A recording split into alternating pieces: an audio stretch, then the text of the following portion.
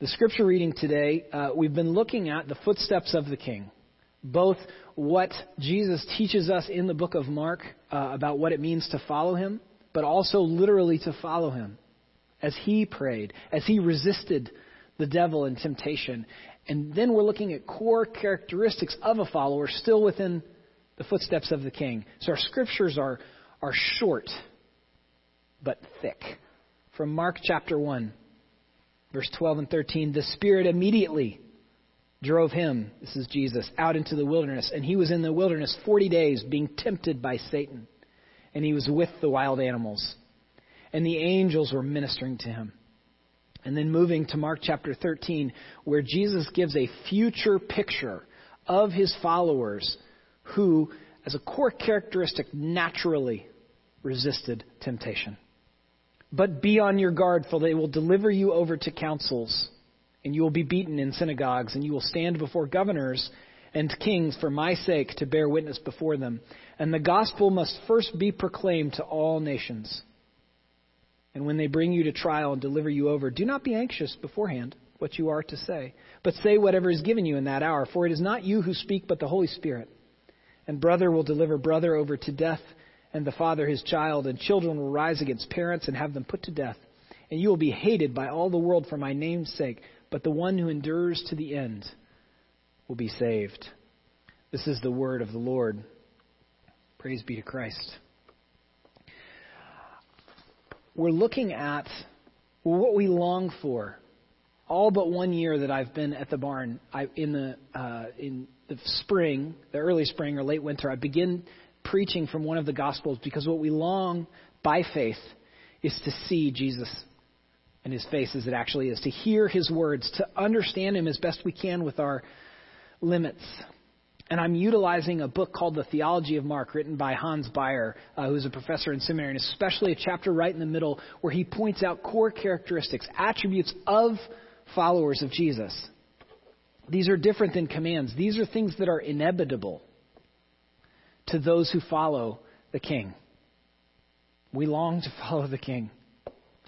And one of the core characteristics is resistance to temptation.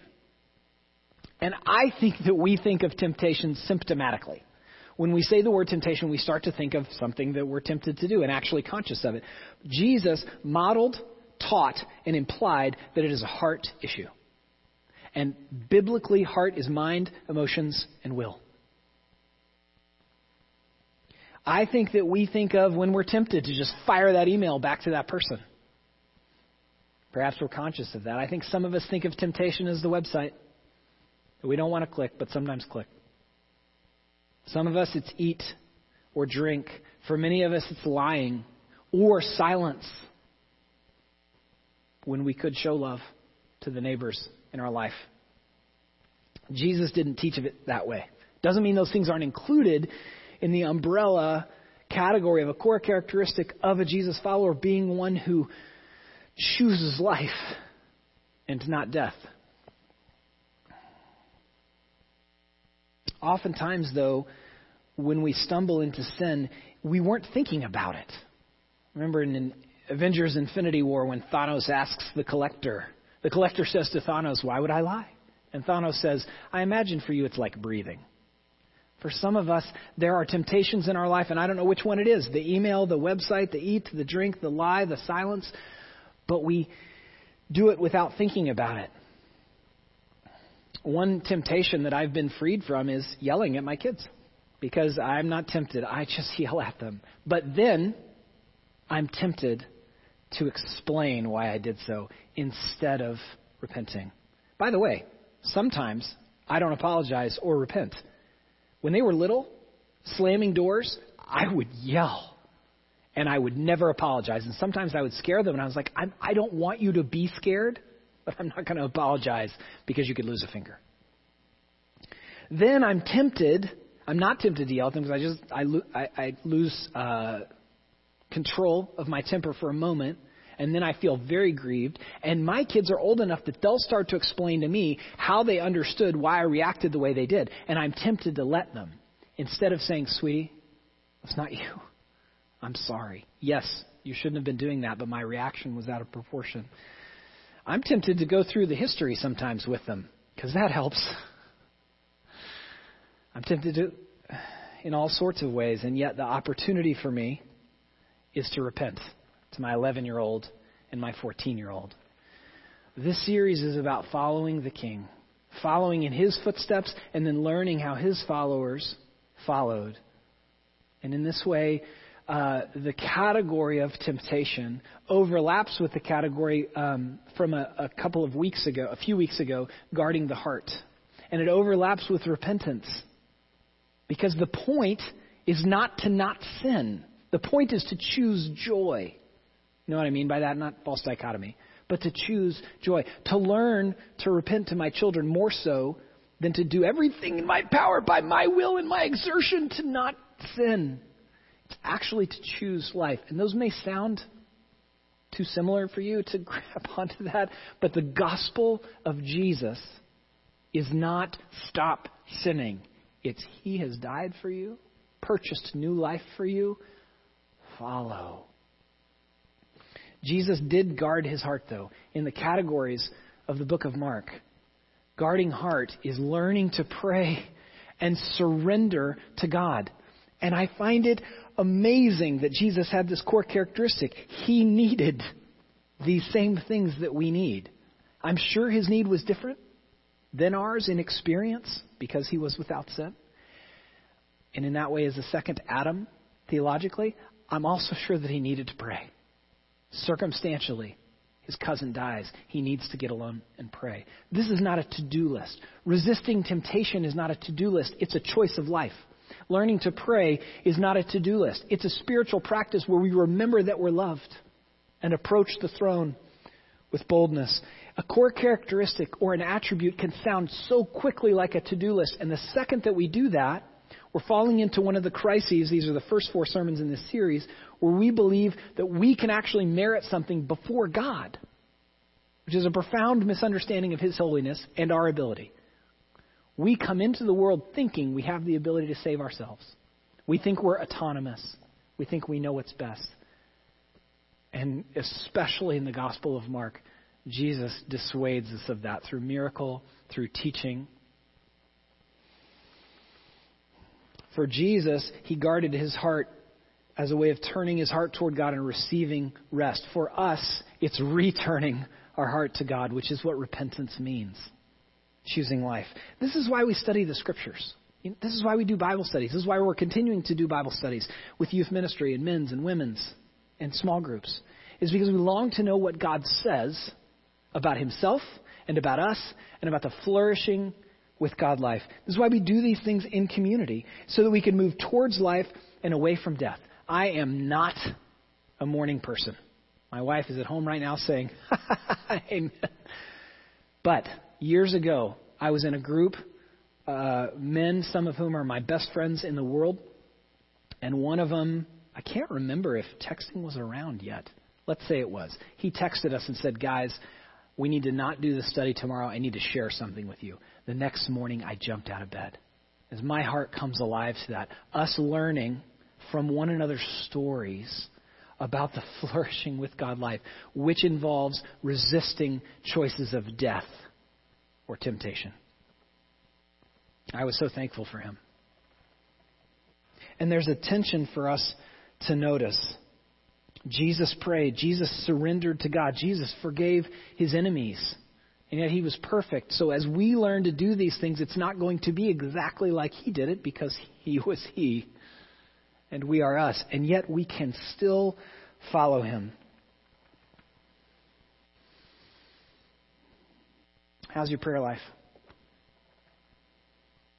How's it going? Is it different? Mine is. I am closing my door more often because my heart is anxious more often. And I might commend to you, again, an incredible article. There's a podcast, Brene Brown, interviewing the leader that I haven't listened to yet, and I'm excited to listen to it, though I'm nervous because I think it'll strike some emotional chords for me. And I know you're not all wired like me, but the article is, the anxiety you experience is grief. And when I take a breath and remember that, then I go into my room and I close the door and I pray. How's your prayer life? Is it the same? Good for you. Has it gone away because of grief at God? That's a Christian move. That's like a psalmist. Have you doubled the number of prayers for other people and forgotten yourself? Are you praying more for yourself? I wonder. And I'm not going for something there. I don't have more guidance from you than this. I hope you've heard me say this before. I hope you learned this before we ever met. Especially when our emotions are high, when shame and fear and anxiety threaten to take over, we learn to pray like psalmists. I deliberately included the groaning aspect of Psalm 5 in our call to worship, both because it's in Psalm 5, and my favorite way to pray the Psalms is to pray the Psalm that day, plus 30, plus 30, plus 30, plus 30, because we'll end up allowing the Psalms to pray us. And especially when you skip them that way, when you go 30 at a time, you will express every basic emotion to God, not like the whole emotion wheel, but every basic emotion to God. You will express anger, and sadness, and anxiety and grief and joy, which most of our weeks include some of that. I know that some of you experience overwhelming anxiety that could tempt you towards depression. I know some of you are overfeelers. And prayer is one of the sweetest gifts that we receive. And prayer is both a core characteristic of a follower of Jesus, an attribute of Jesus's and of his followers, and it is perhaps the most profound way that we learn to resist temptation. And temptation is not simply the email or the website. It's when we sense the fear and sometimes choose diversion, which is not evil, but it won't give rest to our hearts. Welcome to my whole morning from 8 to 10 this morning. I should play Monopoly. No, I should pray. 2 hours. We follow the King as he guards his heart and resists. And as I was working on this sermon, it is obvious that is clear that Jesus resists the temptations of Satan. And in Matthew and Luke, we find out a lot more about this temptation than we do from Mark. But we do know that Jesus resists the temptation. But I don't like resistance as a verb to help us see this core characteristic and trust the Holy Spirit to grow us up in it. So I had Eric cross it out at about 10:04 this morning. And it was amazing to watch him do that. Thank you, Eric. We follow the King as he guards his heart, which frees us. His work frees us. I didn't like the outline because not sinning is not the gospel. Sin management isn't joy. When Paul describes the kingdom, he doesn't say the kingdom of God is rules. He didn't say the kingdom of God is not sinning. It involves that only as an expression of the peace and joy of the with God life. Sin management isn't joy. A free person doesn't say, I became free by keeping twice as many rules as I had before. Now, you're watching them from a distance. You might think that it does seem that they do keep the commands of God, but they do so because they know they've been freed. A freed person knows that they were freed not because of their tactical efforts towards their own temptations, but because Jesus rescued them and they long to move into the joy that he purchased for them. Jesus defeats Satan with respect to temptation in Mark chapter 1, then defeats Satan and death in Mark chapters 14 through 16. I don't want us to learn to resist. I want us to learn to enjoy our freedom. And if those sound like similar things to you, perhaps you are very mature in your faith. But to many of us, when we hear temptation, it's like, okay, so there's something that I have to stop doing. It's that there is life for us.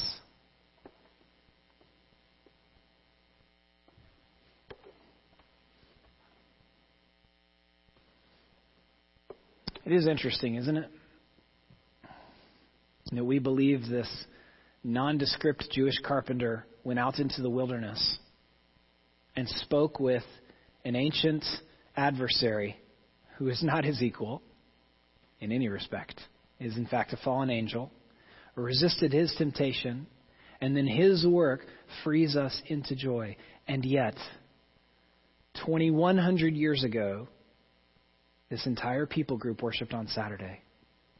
And then they began in the tens and then the hundreds and then the thousands both to worship on Sunday and to die, proclaiming that he and not Caesar and he and not us is Lord. I want to remind you of the historical verifiableness of the Gospels. I cannot stand up here and convince you that snakes can talk. I can tell you that thousands and thousands and thousands of people have died saying that he is Lord and believing that the snake both could talk and both represented death and was himself an adversary, and that Jesus defeated him in a final way, though he has not yet returned.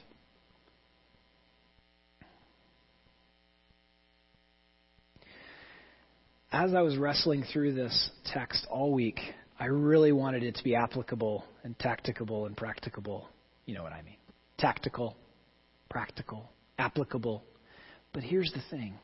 If we understand the joy offered to us in the gospel, if we received the peace in our heart that Christ's work accomplished by faith, we will naturally make it applicable. We will naturally share with others the things that tempt us. We will naturally talk to God like a psalmist about life as we actually experience it and move towards freedom. I remember in college I was leading a small group with junior high and then senior high young men, and man who was best man in my wedding and vice versa. He's not a pastor in New England. We were having, how much time we had. We were wordsmithing something with our small groups. He was leading a different small group than I was, and we were struggling because we could tell that whenever sin would come up, our guys would think that we were having a discussion about what they should and should not do, and what was right and wrong. And I want to offer to you that the word wrong, when we're talking about sin, is not nearly as helpful to us as the word destructive. That's the conclusion he and I came up with in Steak and Shake. Are those still around? I don't see any in New England. And the reason, and I continue to think this is true 23 years later, because when we say sin is wrong, we're following it to a Platonic dualism, that our mind and our body are separate, which leads us into an evangelical nihilism, that the goal of the Christian life is to stop sinning and to get to heaven with as much stuff as possible, and that's not the goal of the Christian life. The goal of the Christian life is to worship God and thereby receive his joy. The other problem with describing sin as wrong is it's not relational towards God or neighbor. And our sin affects both. And it's just not motivating to most people. To some, it's motivating. But I wonder if that motivation is warm-hearted, the way that God means it. Jesus freed us into the with God life. So the original outline is we follow the King as he guards his heart and resists true temptation. But the real outline is we follow the King as he guards his heart and frees us from the power of these things. I have said this before. I need to say it again because it's true. The beginning of temptation is a whisper. And it might come from the evil one. It might come from our own flesh. Romans 7, we are not fully sanctified, though our hearts are made new. It might come from the world, which is also under the curse. And the whisper is something like this. God doesn't love you or like you. It starts there. That's what Satan implied to Adam and Eve. It's also that God doesn't know what's best for us. That's where the whisper starts. And it's subconscious, right? We've already sinned before we thought about it. I think that we think of temptation as the thing that we know that's wrong, and then there's this gap. And we long for God to help us in that gap, and that's part of it. But it's also subconscious. It also begins before we even think about it. For many of us, one of those potential sins that I listed, the email, the website, the drink, the eat, the lie, the silence, we do that without thinking about it, right? And I think for Christians, it's like, I know God loves me because he has to, right? Because he's God. This is actually why the Trinity is so important. If God has existed in Trinity since no time, because he exists outside of time, then he didn't need us He didn't need to create us. He already had a loving community, which was himself, which I know is mind-blowing.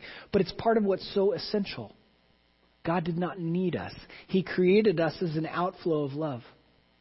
That's kind of convincing.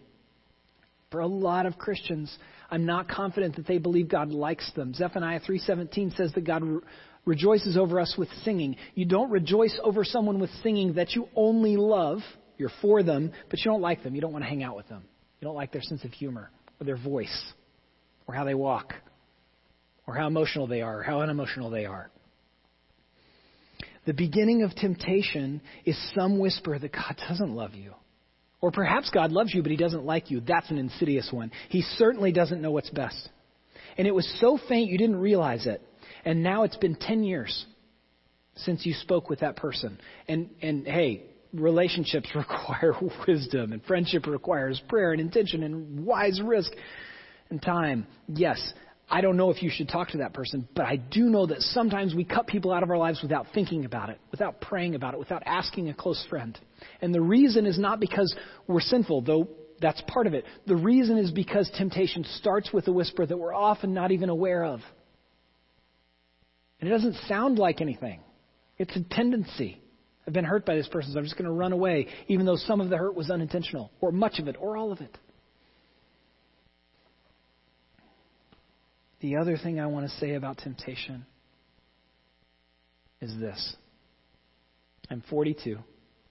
I've been through some things. I've worked full-time for 2 churches and for 3 and another ministry on the side.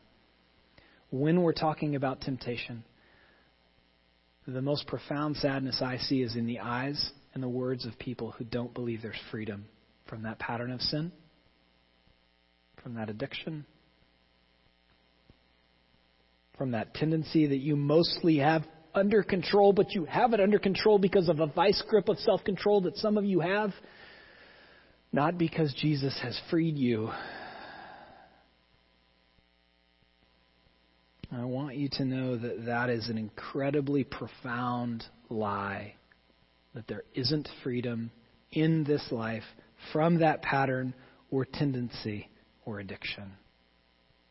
Even the one that you're thinking of right now, that's the lie, telling you he doesn't understand. And part of the lie is true. I don't know what it's like to be you. I do know that there's freedom and real life. And it is challenging because if you're looking at the text, I take this as one of the most profound temptation core characteristic descriptions for a follower of Jesus.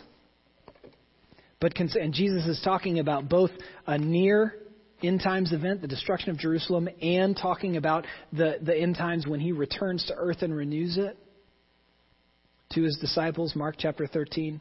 But concerning that day or that hour, no one knows, not even the angels in heaven, nor the Son, but only the Father. But be on guard, keep awake, for you do not know when the time will come. It is like a man going on a journey when he leaves home and puts his servants in charge, each with his work, and commands the doorkeeper to stay awake. Therefore, stay awake. For you do not know when the master of the house will come, in the evening or at midnight, or when the rooster crows in the morning, lest he come suddenly and find you asleep. And what I say to you, I say to all, stay awake. Jesus says, be on guard, stay awake. Be on guard to his gospel. Don't wait to worship God.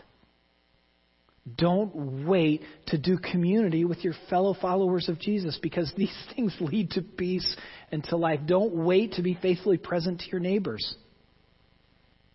which looks different than it did. But we are not to wait for these things.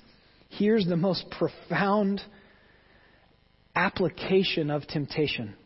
You have been saved by grace through no work of your own. You receive that by faith because of the love of God that did not need to create you or need you. It is out of love and choice and affection that he's rescued you from the power of sin and death into life and joy and peace. If you believe that, if you receive it by faith, if you kneel down and say, I believe, help my unbelief, The Holy Spirit then frees you into all of the practical and tactical and applicable ways of living that life that He purchased for you. He will teach you where the whisper comes from, usually somewhere in our story where we made an agreement. Through prayer and conversation with others and time, we can learn where those voices come from. We break the agreements and reject them, and we receive the grace of Jesus. We receive the love of the Father, Son, and Spirit, where we're freed from the power of sin and death into life and joy and peace. Would you pray with me?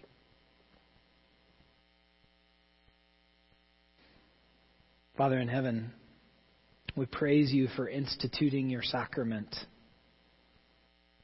that you connect our smell and our mouth and our stomach to our mind and our emotions and our will and our guts. We thank you that this sacrament transcends time. We thank you that this sacrament transcends space.